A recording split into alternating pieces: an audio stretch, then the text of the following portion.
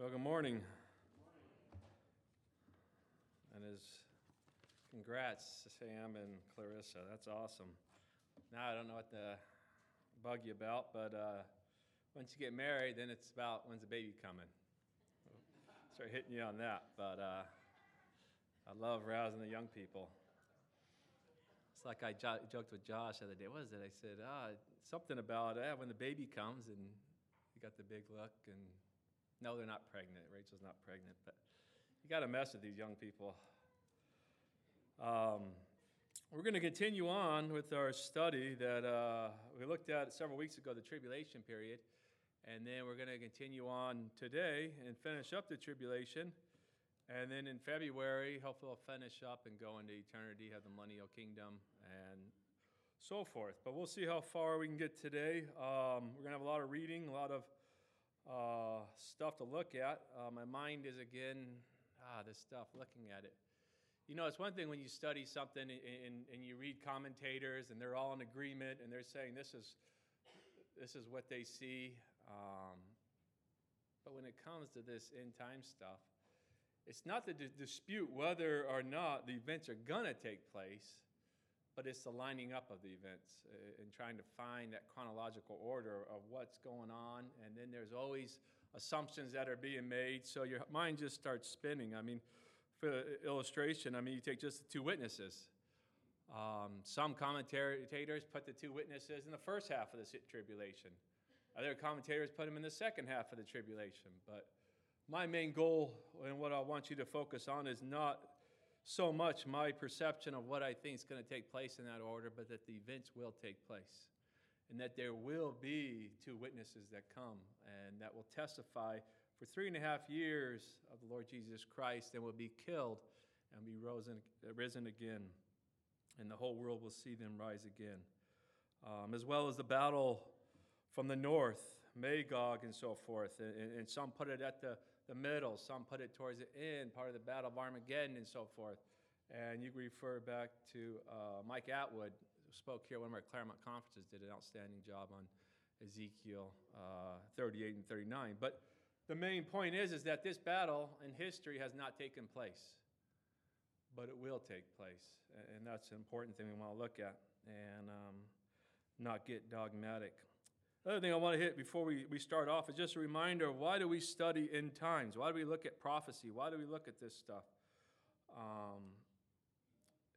One of the main things, it's not just to know future events, not just to make us a little bit smarter and be able to tell people what's going to happen in the future, but it gives us tremendous comfort that when we see the world as we would see it falling apart, the great apostasy, everything's fallen away from churches, from Christianity, of Christians that are no longer keeping the Word of God, to the sexual immorality, to the moral standard in America and in the whole world has just dropped. And as Christians, persecution is going to start coming, but we know for a fact that the Lord Jesus Christ will return again. And there's comfort to know that the Lord Jesus will return again, and he will restore this world to where he will rule from Jerusalem. And this gives us tremendous comfort. As well as this tells us, as the scriptures talk about, when you see the trees are bringing forth their fruit, then we know what season is about to take place. And so you can see the end times, the day the Lord's coming, and it shouldn't overtake us as one that's ignorant to what's being taken place. We should be aware, and we should see and be zealous to be a witness for Christ, that the time is short. We have a short time here to tell our loved ones, to tell our friends, our co-workers, our neighbors, whoever it might be, that the Lord Jesus Christ is the way of salvation. This should motivate us to live a godly life, knowing that our Savior is going to return to one day take us home to be with himself. May we be active, living for him and accomplishing his work and his will. So up until now, we've looked at the different things. There's a 7-year tribulation. The rapture takes place. There's a great apostasy, the falling away that's going to take place. The man of sin is going to be revealed. The Antichrist, the first beast, the little horn, and he's going to go forward. And We've looked at, there's the false prophet, there's the dragon, which is Satan. These are different characters within this 7-year tribulation. There's going to be 7 seals, 7 trumpets, 7 bowls of wrath. There's going to be tremendous death that's going to take place. Not only of God pouring out his judgment upon the world, but as well as Satan through the beast, through the Antichrist, killing Christians, slaughtering them. This is going to be a tremendous time of where water turns to blood, of natural resources that are going to be without.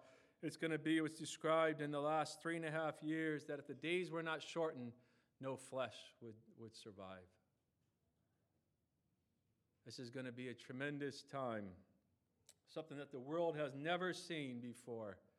This is the day of the Lord when he intervenes in the affairs of mankind. We've looked at a lot of this stuff, and now we're going to look towards the end. And I want you to turn with me to Revelation chapter 12. Revelation chapter 12.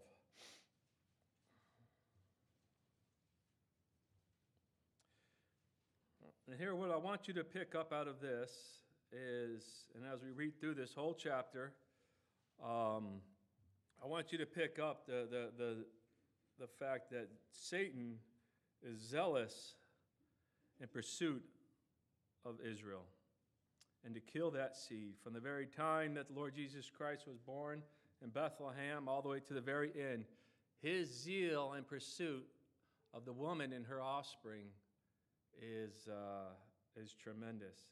He has within his mindset, I believe, the scripture laid out of what his destiny is. And perhaps he believes it, but I believe he doesn't.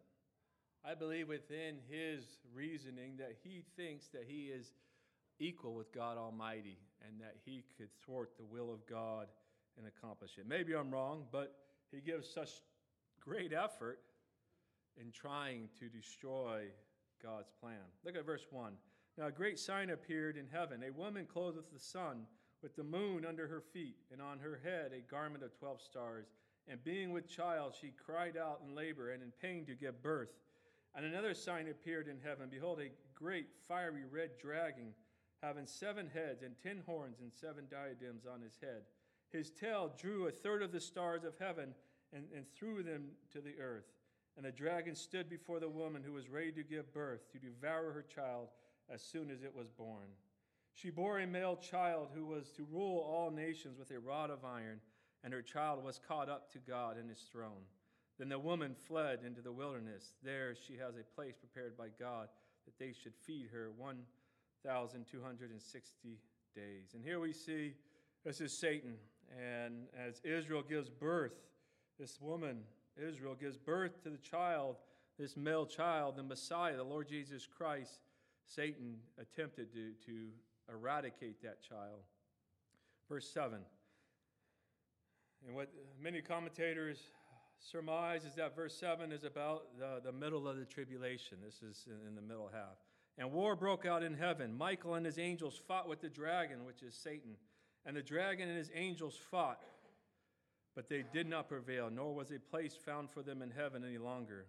So the great dragon was cast out, that serpent of old called the devil and Satan, who deceives the whole world. He was cast to the earth, and his angels were cast out with him. Then I heard a loud voice saying in heaven, Now salvation and strength and the kingdom of our God and the power of his Christ have come. For the accuser of the brethren, he accused them before God day and night, has been cast down. And they overcame him by the blood of the Lamb and by the word of their testimony, and they did not love their lives to death. Therefore rejoice, O heavens, and you who dwell in them. Woe to the inhabitants of the earth and the sea, for the devil has come down to you, having great wrath, because he knows that he has a short time. Here we have a tremendous battle that takes place in the heavens, in which we know the accuser of the brethren, Satan, goes in day and night and accuses us, Christians. He did it to Job, and we see in the first few chapters of Job where he goes before the Lord and accuses Job of if he only touched his life, if he only took this away from him, then he would curse God and die, and we know the results of that. But how much of our lives do we give ammo to the evil one, to the accuser of the brother, and that he can go before Lord Jesus Christ and say, look, you call that a redeemed one? You call this one of your servants? Look at his unfaithfulness. Look at how he lives his life. But the Lord is always going to stand for his people, for his redeemed. He shed his blood to forgive us of our sins. And it says in verse 11, and they overcame him by the blood of the Lamb. And that blood is always before the throne of God. That blood, that our price for sin was paid in full. Other thing, just a quick note here, the accuser of the brethren. That's a work of Satan. That's a mark of a false teacher. Let it not be named amongst us. How often are we critical of our own brethren? How often do we go and bring a charge against one another? That's a work of Satan behind us, driving us to cause division, driving us to cause separation, disunity. But remember, the mark of Satan is he is the accuser of the brethren. Let us show the mark of a Christian and a true disciple of the Lord Jesus Christ is to have a love for one another. So here's Satan, he goes to battle, and he takes his angels, and they battle, and Michael battles, and they are cast out of heaven. He loses the battle. No longer does he have access to the heavens, and he is cast down to earth. No longer is this accuser get to go before God. But see, look at the very last part, and maybe I was wrong in not knowing his time, but he says he knows that he has a short time. And if he truly believes this and he is losing, then he's going to do everything he can to stop the will of God. Let's continue on in verse 13. I wish we had time to go over more of this stuff, but this is just a background to where we want to get.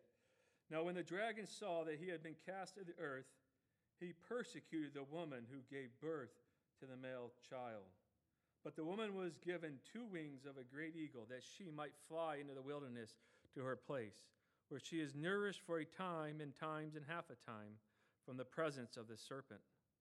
So the serpent spewed out water out of his mouth like a flood after the woman, that he might cause her to be carried away by the flood. But the earth helped the woman, and the earth opened up its mouth and swallowed up the flood which the dragon had spewed out of his mouth. And the dragon was enraged with the woman, and he went to make war with the rest of her offspring, who keep the commandments of God and have the testimony of Jesus Christ. Satan's mad. He is being defeated. Satan hates God. He hates anyone associated with God, and he wants to destroy Israel, and not only Israel, but all those that claim to be Christians. All those that during this tribulational time are going to reject the mark of the beast, are going to reject the worship of this beast, and are going to stand as believers for Christ. And he's going to go after them, and he's going to go after, I believe this so the serpent spewed water out of his mouth as a picture for him of as you see floods that go through neighborhoods, what does it do? It envelops all the areas. It'll go into the houses, and there's nothing that survives the water. It'll go into every crevice and every crack. And as the children of Israel hide from this serpent, he's going to search high and low for these individuals. Perhaps this is a time of where the mark of the beast is out there, and they're going to enforce that whoever does not buy that, take that mark, cannot buy or sell. But not only that, they're going to be put to death. Their head's going to be chopped off. They're going to be beheaded. And he's going to pursue the offspring of Israel and everyone that names Christ within this tribulational period. He's going to go and he's going to kill them. So how does this affect us? How does this get into the study of our last time? Because what I believe you see the beast, who is the Antichrist, driven by Satan, given all power, and his military action is one that is not only demanding worship, but he's going after all the children of Israel. He's going after everyone that names Christ. And we're going to see in this last days of the last days of the tribulation of how there's going to be a great and mighty day of battle. It's literally going to be a war in which all the nations are going to rise up against Israel.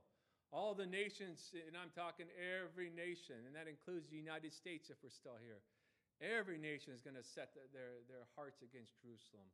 Everyone's going to gather to the great day of battle against the Lord. This is going to be a mighty day in which God is going to be victorious. And this is what we're going to look at. And I believe the pursuit of this is not only does God say, come, all you nations, come, let's do battle. It's time for him to redeem his people and vindicate them in the sense that they have shed the blood of Christians for so many years, and the heavens have been silent.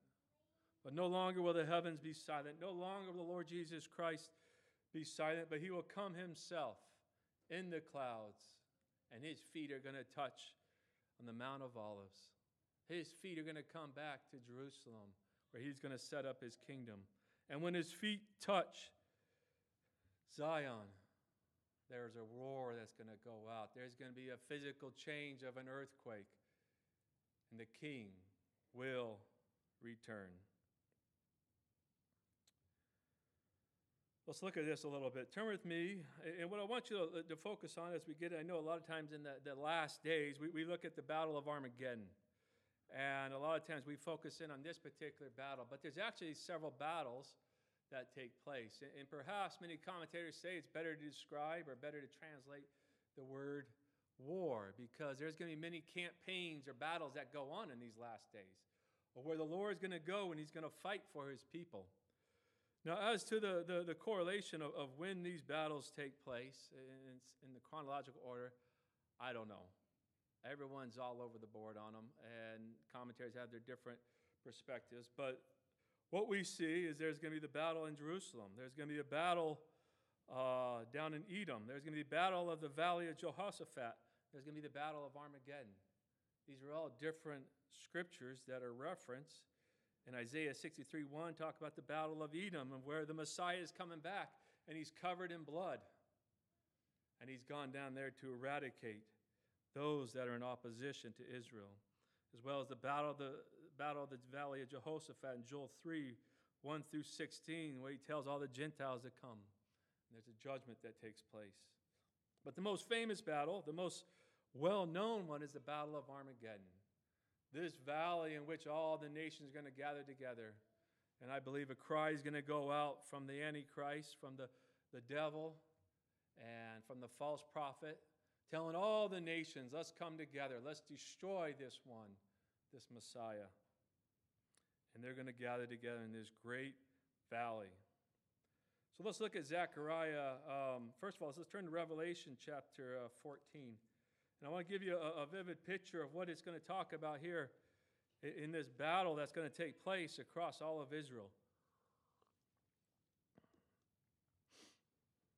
Verse 14 of Revelation chapter 14. Then I looked, and behold, a white cloud, and on the cloud sat one like the Son of Man, having on his head a golden crown, and in his hand a sharp sickle. And another angel came out of the temple, crying with a loud voice to him who sat on the cloud, thrust in your sickle and reap, for the time has come for you to reap, for the harvest of the earth is ripe. So he who sat on the cloud thrust in his sickle on the earth, and the earth was reaped. Then another angel came out of the temple, having temple which is in heaven, he also having a sharp sickle. And another angel came out from the altar, who had the power over fire, and he cried with a loud cry to him who had the sharp sickle, saying, thrust in your sharp sickle, and gather the clusters of the vine of the earth, for her grapes are fully ripe. So the angel thrust his sickle into the earth, and gathered the vine of the earth, and threw it into the great winepress of the wrath of God. And the winepress was trampled outside the city, and the blood came out of the winepress up to the horses' bridles for 1,600 furlongs. That's approximately 200 miles. We're not going to get into the reaping per se, because we're going to get into that later on when you have the separation of the sheep and goats. But what God is going to do in the end times is he will go forward and separate all the sheep and all the goats. Those that are true believers in the Lord Jesus Christ will inherit the millennial kingdom. Those that have rejected Christ will be cast into hell for all of eternity. There's going to be a reaping that is going to take place, but not only a reaping in the sense of casting away, but a reaping in the sense of the winepress, and when he gathers all these that reject God and want to fight against God. Come forward, because you're going to see in these battles, if we have time to read them all, this winepress in verse 20, which was trampled outside this city, the blood came out, this winepress. Now we know grapes, and it talks about grapes, when they're fully grown and developed, there's juice within them, and they'll stomp on these to get the juice out, which you can now get grape juice, or you can get let it ferment and have wine. But they're full. And this battles that are going to take place, there's going to be so much bloodshed that it says it's going to be up to the horse's bridle. And it's going to be approximately 180 to 200 miles long. There's going to be so much bloodshed that there's going to be so many millions of people that are going to rise up and come against Israel and want to destroy Israel. They want to get rid of the Lamb of God and his people. They're tired of these people. Turn with me to Zechariah chapter 12.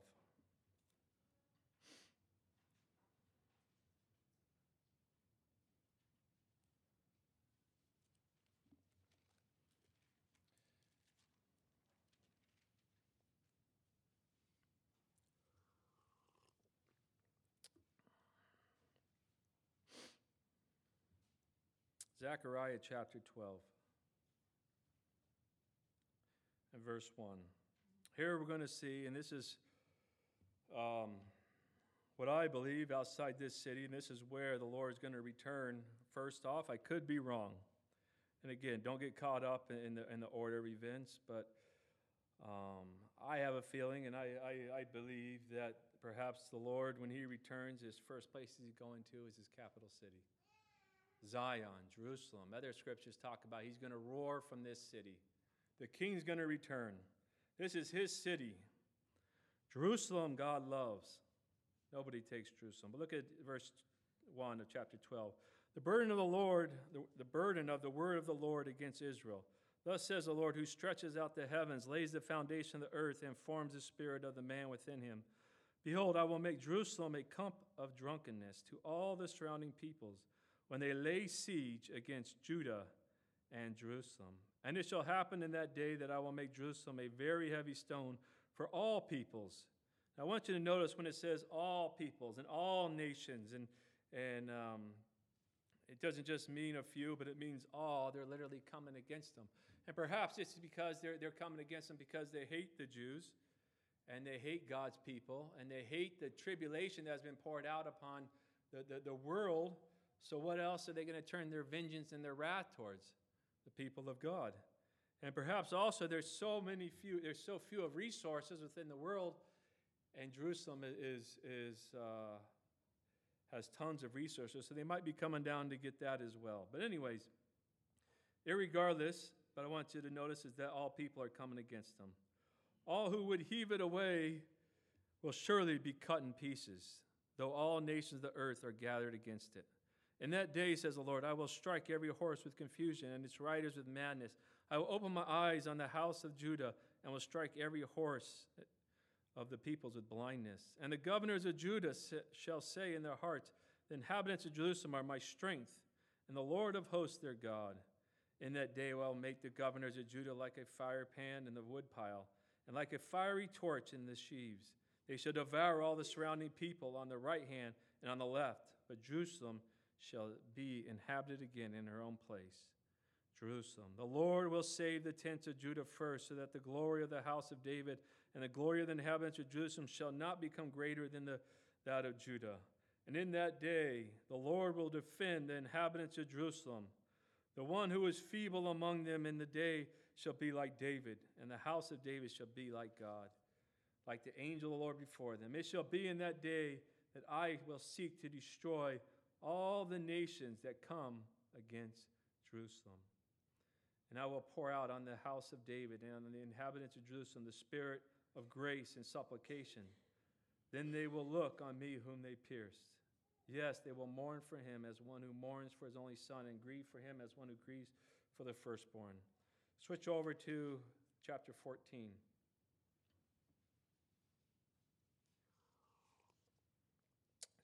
Verse 1. Behold, the day of the Lord is coming, and your spoil will be divided in your midst. Verse 2. For I will gather all the nations to battle against Jerusalem. The city shall be taken, the houses rifled, and the women ravished. Half of the city shall go into captivity, but the remnant of the people shall not be cut off from the city. Then the Lord will go forth and fight against those nations as he fights in the day of battle. And in that day his feet will stand on the Mount of Olives, which faces Jerusalem on the east. And the Mount of Olives shall be split in two from the east to the west, making a very large valley. Half of the mountain shall move toward the north, and half of it toward the south. And onward it goes. What do we see here?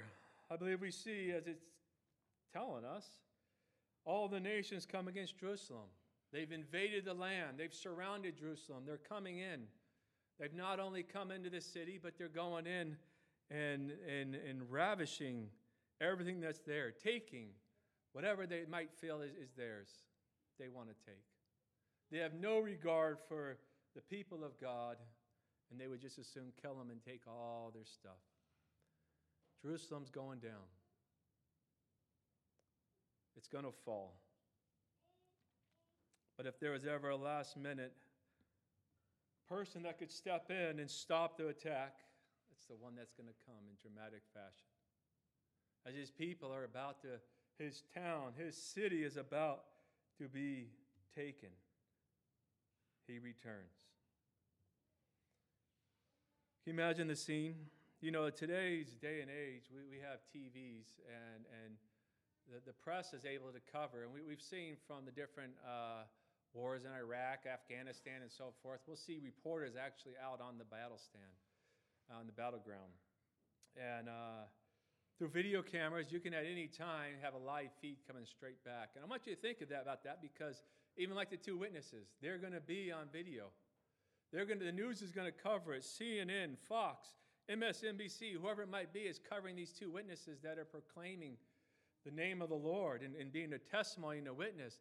And as people try to kill them, and fire devours them from the mouth of these witnesses, this is going to be seen worldwide. As well as when the two witnesses are killed, it says that Jerusalem's going to rejoice, the world's going to rejoice that these two individuals are killed, but they'll see the resurrection on live TV of these two individuals, and they'll be caught back up into heaven. As well as this has taken place.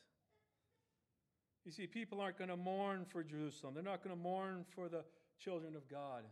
They're not going to care about them. They're going to be happy to see them killed and slaughtered. But there's one person who cares for his people and who's going to return for them, and that's the Lord Jesus Christ. And as Jerusalem's going down, it says in verse 4, and in that day his feet will stand on the Mount of Olives, which faces Jerusalem on the east. And the Mount of Olives shall be split in two from the east to the west, making a very large valley. It's going to shake. And in Joel, it talks about, Joel 3:16 says that he's going to roar from Zion. The Lion of the tribe of Judah is going to return. Now, what I believe, and again, this is just my perception of it, that the Lord Jesus Christ is going to return, and he's going to stop this invasion within Jerusalem. He's going to push them back. And he's going to start from there in his military campaign, whatever he chooses to do.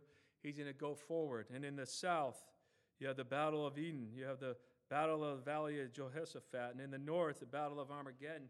And you're going to see the rivers Euphrates is going to dry up to allow the people from the east to come over. You're going to have all the nations all of a sudden go in full alert that the Messiah has returned. Now turn with me back to Revelation chapter 16. I'm going to tell you why I believe this. And again, some people put this Jerusalem battle at the end. I'm not there to disagree or argue. I'm just telling you what I think I see, but I could be wrong. But the important thing is I want you to gather from this is that these events are going to take place. Look at Revelation chapter 16 and verse 12. Then the sixth angel poured out his bowl of the great river Euphrates, and its water was dried up, so that the way of the kings from the east might be prepared. Verse 13.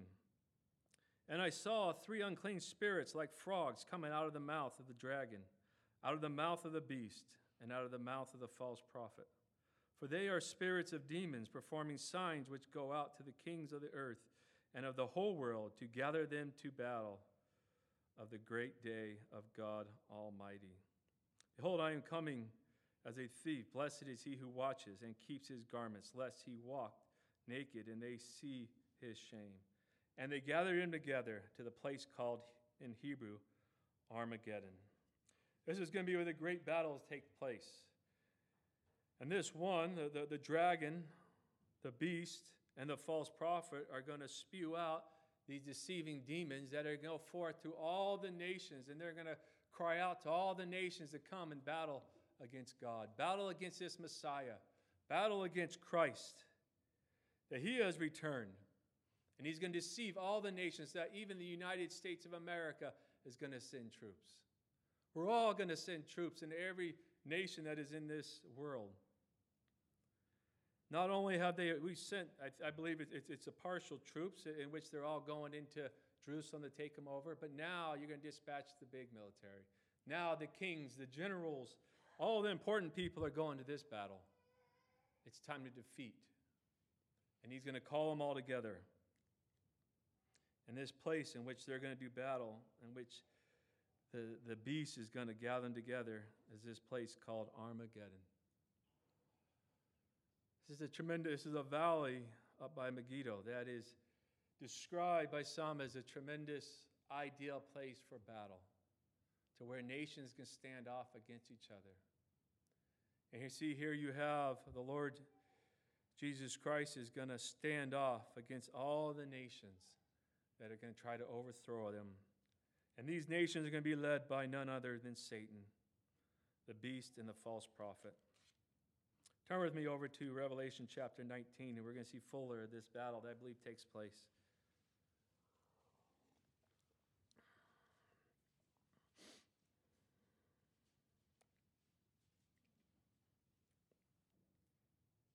Verse 11 of chapter 19, and this is the second coming of Christ in glory. Now I saw heaven opened, and behold, a white horse, and he who sat on him was called Faithful and True, and in righteousness he judges and makes war. His eyes were like a flame of fire, and his head were many crowns. He had a name written that no one knew except himself. He was clothed with a robe dipped in blood, and his name is called the Word of God. And the armies in heaven, clothed in fine linen, white and clean, followed him on white horses. I believe is us. We are the bride of Christ, and we are going to be at Lord Jesus Christ wherever he is. And not only are we in heaven with him at this time, but we're going to follow him into battle along with him. 15, now out of his mouth goes a sharp sword, that with it he should strike the nations. And he himself will rule with a rod of iron. He himself treads the winepress of the fierceness and the wrath of the Almighty God. Remember the winepress that we referred back to in chapter 14? He's the one that's going to come and squish the grapes. Verse 16, and he has on his robe and on his thigh a name written, King of Kings and Lord of Lords. Verse 17, then I saw an angel standing in the sun, and he cried with a loud voice, saying to all the birds that fly in the midst of heaven, come and gather together for the supper of the great God, that you may eat the flesh of kings, the flesh of captains, the flesh of mighty men, the flesh of horses and of those who sit on them, and the flesh of all the people, free and slave, and both small and great. You see, within this battle of Armageddon, when they stand off, there's going to be the greatest of the greatest in the world. The kings, the captains, the generals, the lieutenants, whoever you might say, all these great warriors are coming with the best of troops. And they're going to be slaughtered by the Lord Jesus Christ. He himself is going to fight against them. There's going to be so much carnage that the birds of the air are going to come down, and they're going to be able to feast on all the flesh of all these men. And this is a gory sight. This is not a sight we particularly enjoy reading or looking at, but I think it's a sight that we got to see, in which God judges sin, and God must judge evil. You see, when you stand in opposition to God and you stand in opposition to sin, you must be judged for your sin. All this time, all the persecution of Christians, all the persecution of Israel, all the persecution that's going on, that these guys want to kill the Jews. Lord Jesus Christ is going to fight for them. He's going to vindicate them, and he's going to go forth and be victorious. Verse 20. Then the beast was captured, and with him the false prophet who worked signs in his presence, by which he deceived those who received the mark of the beast and those who worshipped his image. These were cast alive in the lake of fire, burning with brimstone. And the rest were killed with the sword which proceeded from the mouth of him who sat on the horse, and all the birds were filled with their flesh. Here, the end of the beast, the Antichrist, and the false prophet, where the Lord Jesus Christ is going to fulfill 2 Thessalonians chapter 2, where he himself will destroy the lawless one. He himself is going to take the false prophet and take the Antichrist, and he's going to cast him alive into the lake of fire that's burning with fire and brimstone. Satan, at the end of this time, his judgment will come. In verse 20, verse 1 says, Then I saw an angel coming down from heaven, having the key of the bottomless pit and a great chain in his hand. And he laid hold of the dragon, that serpent of old, who is the devil and Satan, and bound him for 1,000 years. And he cast him into the bottomless pit and shut him up, and set a seal on him, that he should deceive the nations no more till the 1,000 years was finished. But after these things he must be released for a little while. Here at the end, not only is the false prophet and the Antichrist, the beast cast in the lake of fire, but Satan is going to be bound into the bottomless pit for 1,000 years. And what God's going to then go forward and do, how much time we got left? Turn with me to Revelation 25, or Matthew 25, Matthew 25. And what's going to happen then is a separation of the sheep and goats, you see, because only true believers, only people that have accepted Jesus Christ as their Savior are going to go into the millennial kingdom, are going to pass on. And at the start of the millennial kingdom, it's going to be all true believers, as well as what we didn't get into, but there's 144,000 of Jews that God has preserved, and that he has marked out and he has sealed, and they will go forward into the millennial kingdom. And they will at that time, set up the kingdom in Israel, in Jerusalem, in which all will come to worship the Lord and pass through. At Matthew chapter 25,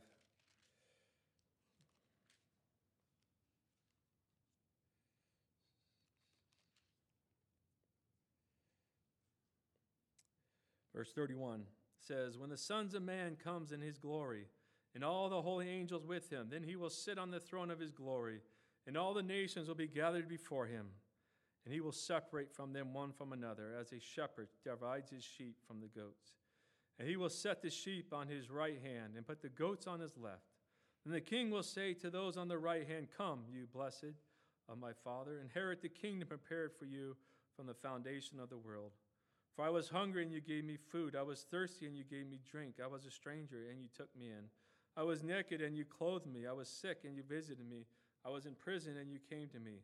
Then the righteous will answer him, saying, Lord, when did we see you hungry and feed you, or thirsty and give you drink? When did we see you were a stranger and take you in, or naked and clothe you? Or when did we see you sick or in prison and come to you? And the king will answer and say to them, Surely I say to you, as much as you did it to one of the least of these my brethren, you did unto me. Then he will also say to those on the left hand, Depart from me, you cursed, into everlasting fire, prepared for the devil and his angels. Turn back over to Matthew chapter 13.